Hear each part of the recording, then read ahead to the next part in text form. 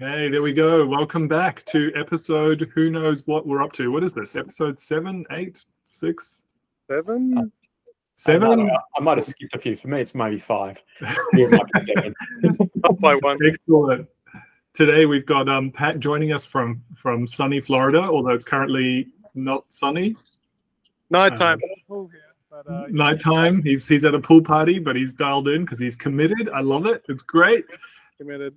Craig's joining us and wanting, he's cementing his membership in Runtime Reverie as the founding partner who just got in a couple episodes late and is there forever. It's like Elon Musk. Yeah. I'll get you to contract, call me Chief Engineer. Chief Engineer Craig, love it. Yeah. Fantastic. And your host, Armin, who does not like playing host. So I wish somebody else would take it. That would be great. So Craig, what was the first topic? Something about TypeScript. Yeah, look, I was spending last night, I was just watching through the Twitter feed and watching the blowback for poor DHH putting in a pull request to get rid of TypeScript out of Turbo. And yeah, there's a lot of opinions on whether a TypeScript was of any value or not, but yeah, entertaining to watch. Right. I don't know. Do you see that all? Or? I've been out of the Ruby ecosystem for a few years. It's not just the Ruby. Like there's a bit of a movement with a few of the repos of removing TypeScript because they go it makes the code cleaner or it looks better, or but there are some good reasons, right? Like I think Spot removed it from their repository because of the speed that it took of getting rid of a compile step to build all of that stuff. So that actually improved their delivery speeds and that sort of stuff. Whereas I think DHH's opinion on this one was the code looked a lot better without TypeScript and he didn't have to make the types work. Right. So I was talking about type gymnastics, and I thought, actually, if you're complaining that TypeScript's complaining about you, that's the whole purpose of TypeScript. Is complaincy. Like to me, it's like it's actually just testing, right? It's a layer of testing that sits above letting you know what's right and wrong. And I hate TypeScript, but I sort of love it. Like it's a little love-hate thing. And you go, yeah, I hate working with it because it just tells me how bad I am as a programmer sometimes. It's type safety. Type safety is a good thing. And everyone who doesn't like it, and then tries to shovel it in the back end by having some sort of schema validation thing, or the approach they were advocating was actually replacing it with JS.comments, right, for your parameters, and using those JS.comments to generate a TypeScript definition file on the output. But your actual code is not there. But to me, that I'm okay with that. The fun of TypeScript of like when you press dot, it tells you things, and you pull down in your editor and you get the little red squiggly lines of humility that tell you you're not good at your programming. There's a lot to TypeScript. There's a reason it was good. I remember what it was like beforehand. I remember opposing TypeScript, thinking we're just going to do JavaScript, and eventually you come around. What are you okay with, Pat? You're okay with JS comments representing types? JS doc. I think that's what Svelte migrated to, because there's a sort of argument that's in the community of JavaScript library authors where they say like using TypeScript internally is a bit of a pain in the ass because you have to have types everywhere, but you only sort of need types for the actual interface of your library. Internally, it could be doing whatever crimes it wants. So that's what they did with JS doc, where they just annotate the public exported functions, and then everything else is sort of loosey-goosey, and that's just for them. It's just the best of. They get the TypeScripts because the users want TypeScripts, but they don't have to fight, making every single type absolutely correct. Well, for them, it was the build step taking up time, right? TypeScript as a compiler isn't the speediest thing, and it does slow you down, right? Yeah. And when your project gets really large, that can be pretty annoying. Like you just want to go bang, bang, bang. But there's a trade-off as well, right? And that's with any technology. Nothing's perfect. There's always pros. There's always cons. It's impressive to me, though, that TypeScript's written in JavaScript. And you would think, like, some sort of compiler and JavaScript's not going to be that fast. But it's impressive how fast it is, given that. The world will be good. There's an ECMAScript proposal out there to actually add type systems to JavaScript natively. And that should, like, TypeScript was always supposed to be a temporary thing, right? But that's still like 5 years out, and a long, if everything goes perfect. And even then, I don't think it'll go perfect, right? That type, because it's that proposal, when I saw it, it's saying like the types are just comments, like they don't really mean anything. That sort of seems like a maybe not the best idea, because JSON, when JSON was created, they chose, you know, it's obviously a subset of JavaScript, and the creator chose not to add comments because he kind of knew it would become like this. The comments would become this like user machine, like for holding instructions that, you know, they weren't just for humans, but they were for machines. And then they would get like really complicated, and then like your comments wouldn't work with my comments. So like that JavaScript idea, I don't know, like all I've heard is the sort of the 10,000-foot view version of it, but I'm not. Yeah, I think that's kind of where they're at too, right? Like it's a coordinating all people to try and make this thing happen is a monumental undertaking. It's hard. It's difficult. I don't want to get involved in that, right? I'll just go, I'll wait till you smart guys get that ready, and if it's ready, I'll start using it. But at least there's work in JavaScript space to try and make that stuff a little bit more native. In the meantime, TypeScript will live and thrive. The other thing is like the idea of adding these types, but they're kind of useless. Like it's going to add bloat to your bundles that are shipped to users, but the types don't really do anything. Like it sort of seems like a bit of a weird. Like ideally, the JavaScript you ship to users' browsers is as small as possible. So it's sort of, it seems a bit, I don't know if that's the best idea. And this is all legacy crap from trying to bolt something onto a language that should have had it from the start and just didn't, right? Yeah. And you know, it's just, you're left with legacy baggage. Oh my goodness, I'm impressed that JavaScript still exists from the beginning, because like I remember when it was coming out, and you know, your Netscapies and those sort of things, and you're going, they'll invent something better. They'll invent something better, but yeah, we've still got JavaScript, and it's how resilient is that it lasts. Not only that, there's a theory that it might be the ultimate programming language to rule them all and be everything in the future. I doubt that there will ever be such a thing, is there? But it's just its legacy was never put in there from the start, and so it's being bolted on. And because it's been bolted on, it's not a first-class thing. It's slow. It's a bit shit. Yeah, right. Spent millions of dollars making it fast, though. Like the amount of stuff that they've added to all the different layers of just-in-time compilation and stuff like is nuts. So if they didn't have that, it would be quite a slow language. And that's where I feel how hard it is for pure JavaScript to deal with its runtime when it doesn't actually know what type things are. Exactly, right? And that's why this type proposal seems weird. That you're going to add these types, and then it's going to bloat the stuff for the users. So it's useless for users, and it's not going to be used for the optimizer either. So that you want it in the compiler. The compiler is the thing that needs to know what type things should be. Yeah. So the runtime is going to be like, hey, I think this thing might be an int. I think this thing might be an int, and it's going to have like no idea, even though it's going to be staring right in its face in the types, and it's going to be, yeah, it's just going to be like, oh, I don't know what that is. Well, if only I knew what the type was. Hey, speaking of types, let's move on. Elixir Conf, you're there now. Elixir is going to be, you know, awesome. Taking the world by storm. What's it like there? So I have to work out how to get you two guys to start using it, because there's lots of people hiring in America for it, but there's not many people in Melbourne hiring for it. I think that was the Theme Forest people. Not sure if they're still using it, but yeah, the conference has been awesome. I think of it's sort of like some of the Ruby community, but with better opinions. So yeah, it was sort of grown from the Ruby people, right? So the people who left Ruby, ironically, because it was a bit slow and stuff, and you know, it lost its luster, moved over and did a lot of core stuff in Elixir. Ironically, I moved out of Ruby because it was getting a bit slow on certain things, and yet somehow I'm in JavaScript. I don't know how that was a win. But I love Elixir as a language so much. Like until I did Elixir, I don't think my JavaScript was very good. Yep. Right. Yeah. And you take those disciplines that were in that and apply it to another language, and you just go, oh wow, it's a new lease of life. Not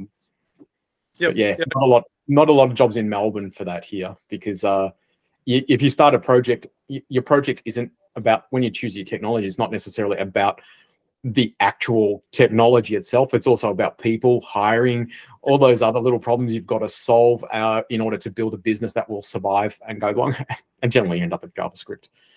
Yeah, yeah. Hmm. Or .NET maybe. Yeah. Yeah. Yeah. I do admire the community though. It's got a unique culture around Elixir, and there's been a lot of on machine learning. It's been really cool. Like you can train models using like there's a subset of Elixir called NX, and so that stuff can run on the GPU. So you can train models, you can run models. It's like really, really, really cool stuff. a lot of smart people on it too. I remember Armin telling me once that sometimes you want to choose the opposite language, not one where you've got the most people, but one where you've got the least, right? So you choose the technology that attracts the right people. I reckon Elixir is one of those. Like often that's a consideration, right? When you're starting a project, what can you hire for, right? Just because you want to do it in obscure language X doesn't mean you should pick it, because you might not be able to hire for it.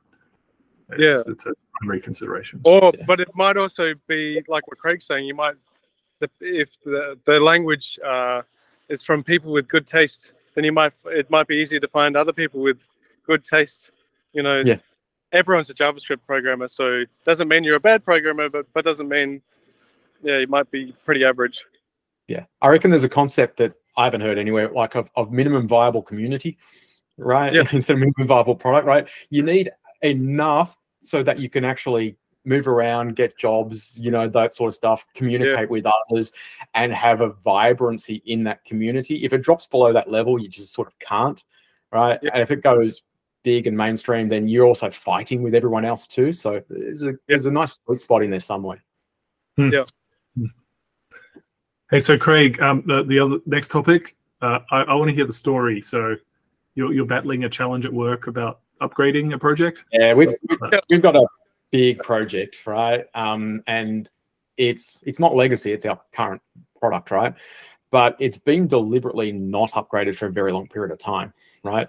Why would anyone deliberately not? It's actually there is an argument where you can do that, right? I just need to remind Craig just quickly that we don't have the advanced technology of the All-In podcast, so we won't be able to beep out every second person you name drop. So yeah, just make sure you just beep yourself out. Self-beep. I don't swear that much until I tried to upgrade something and it didn't work. But yeah, the concept is if you just go so fast because you've got an opportunity in front of you, you let certain fires burn, right? And one of the fires that was let burn was not devoting effort to refactoring, cleaning up after ourselves, and upgrading. So the general hygiene of a long-term product. It was basically prioritizing short-term gain over long-term value, right? I've never heard of any place, like, you know, consulted in lots of places. There was never that problem. Yeah, everyone always cares about the long term. I am going to ask, has anyone worked with Patrick who has anything legacy that needed to be fixed? Well, I remember whenever you talk to the CEO of a place, they're always like, tech debt, the most important thing, you know? Nothing about the bottom line. How many times have you heard this story? How many times have you heard this? Oh, this project, this thing we're building, this is only for 2 weeks. After 2 weeks, it's going to get replaced by X. It'll never be around after that. So you don't have to care about long term. Yeah. 5 years later, it's still running, and it's running the entire business on some piece of shit. Yeah, but then you get to a point like where I was at, where I just wanted to bump up the level of TypeScript we were using, right, on one project, right, that was included. And all of the shortcuts that were sort of lying around just conspired to break, right? So it was in a separate project, in a separate repo, being included in via a GitHub commit hash, right? Which actually lent that whole project to being pulled into the base project, being compiled in place, but it didn't support the new version of TypeScript. So I couldn't update it on one without updating the other, but I couldn't update the one on the base project because it had dependencies that were not compatible with the other project. It was not good, right? So you have to actually sort of plan how to try and tackle these things, and it's not easy. It's really hard, and that came down to we separated, we upgraded the dependent project, we shipped compiled code. You know, like just using all of the ecosystem. It took a couple of weeks. I've got the solution. There was a solution that I saw on Twitter the other day. It's by this guy called DHH, and he just removed TypeScript. Yeah, that surprisingly that could have actually worked, but probably not the approach I wanted to take. And but you know, you solve that sort of thing, but then you look at the parent project, all right, and it is massive, and you're going, I don't want to leave this for the next person. How do I fix this? And then you get to a spot, you're going, well, I need, and you get a laundry list of things that you've got to do, and you get to this decision, you're going, is it worth it? All right, and I think I'm at that point where I'm going, no, it's not. We just build a new container with all completely new stuff and slowly move it along. And I think the bit that switches your mind and thinking was, I was watching a talk with John Romero.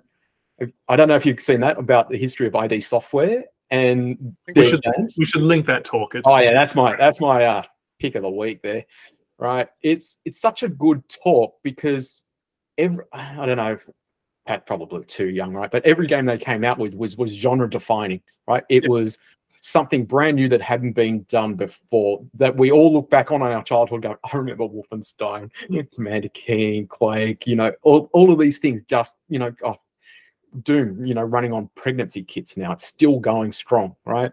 But every game they started, they basically, like in his talk was basically, we start again from scratch, right? Because all the things they built previously was based on, they hadn't invented what they invented, so they didn't have the knowledge. So everything they built was based on not having enough knowledge. And at the end of it, they had the knowledge that they wanted. So why start the next game built on the foundations of what you didn't know, right? Rather than what you did know, and it was better to start again. And I think that concept of renewal has to come into it at some point. You know, sometimes there is a case where building something fresh alongside actually is beneficial and cheaper and the right way to go, rather than trying to go through and upgrading everything and you just go, all right, let's flush out what we've got. One of my pet peeves is when people say something's a refactoring and it's just actually a rewriting, because they're just too afraid of using that word. Oh, we refactored the database schema. It's like, no, you just no one's going to approve this project. Yeah, it's going to have to prove that it's going to work. No, but sometimes you just need to rewrite bits. Just don't rewrite everything. Yeah. Well, most organizations have a you know, allergic reaction to the word rewrite. You can't say that. Yeah. We got to call it something else. Give it story points or something. Yeah. Everything is 3 points or It's a difficult decision to try and if you put forward and saying, I want to rewrite the whole thing that we've got, right, and do another one. The absolute answer is no. We're not doing that, because it's such an impossible problem. But the problem is that when people say no, they actually don't understand that the problem they're going, should we be up to date? Go, of course, you should be doing that all the time. But we haven't for the last 5 years. Yeah. Let me give you a counter example, though, and this is the case. I've seen this now twice in sort of local Australian businesses, but established big businesses that have significant code bases. They've realized they need to move to a new platform. Often it's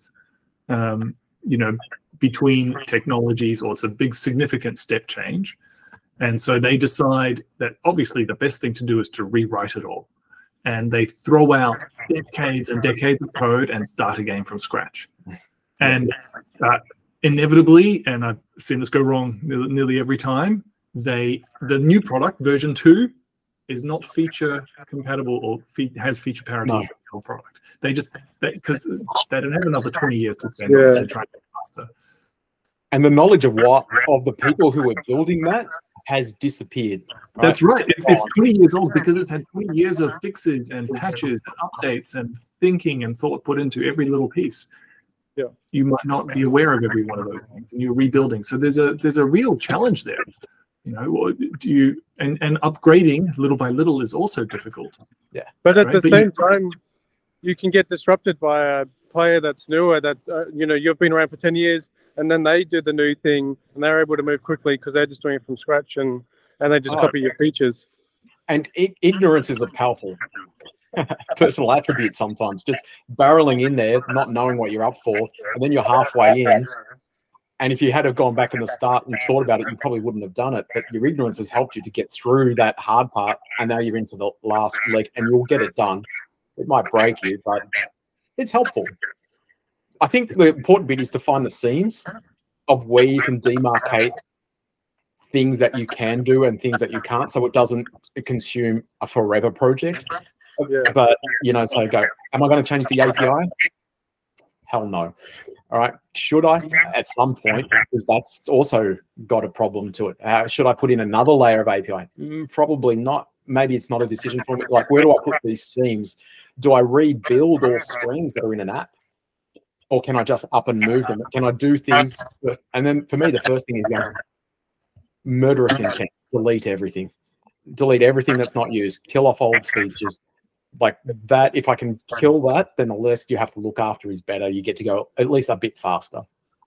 Yeah, and try and ship something soon, right? Like just try and, even if you're rewriting stuff, like try and don't make it like a 2-year thing, and then you're like, okay, on this date we're going to do this like big relaunch. Like it's like sort of like the big release. It's like the big re-release.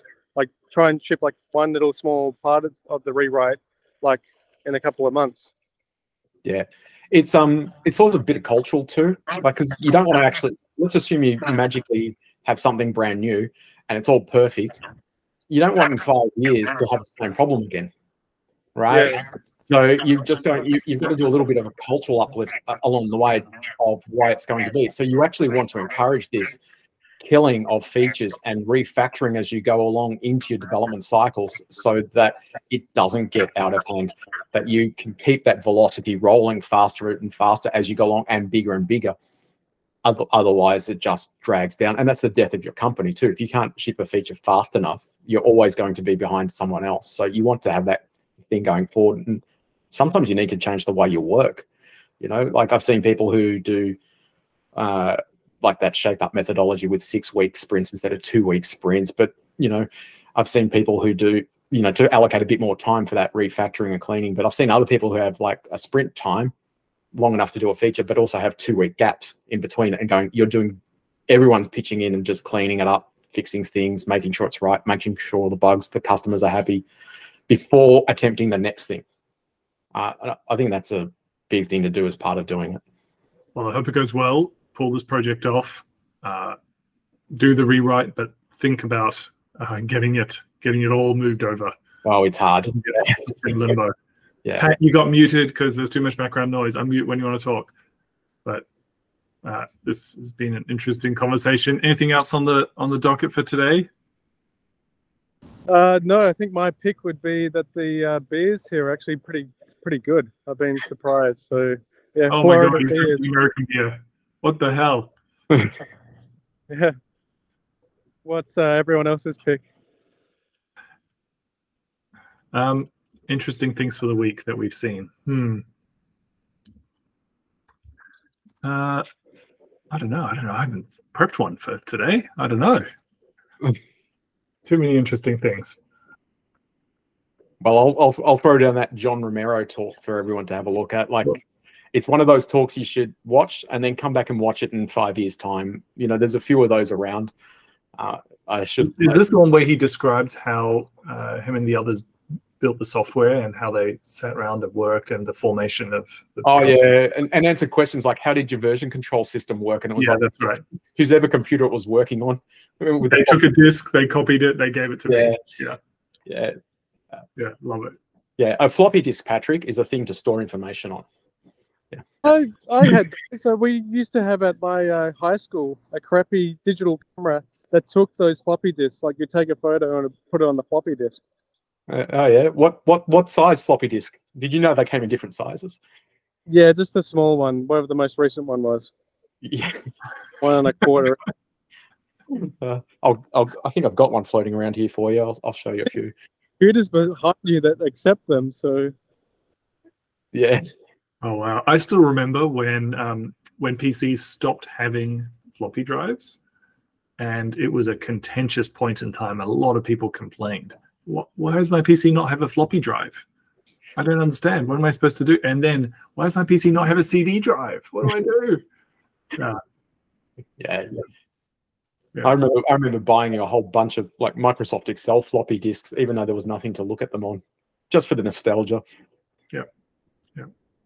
Awesome. Great conversation, guys. Let's wrap it up. And don't have too much fun in Florida, Pat. Do come back to Australia, and we'll see you all soon. All right. Bye all. Cool. See ya.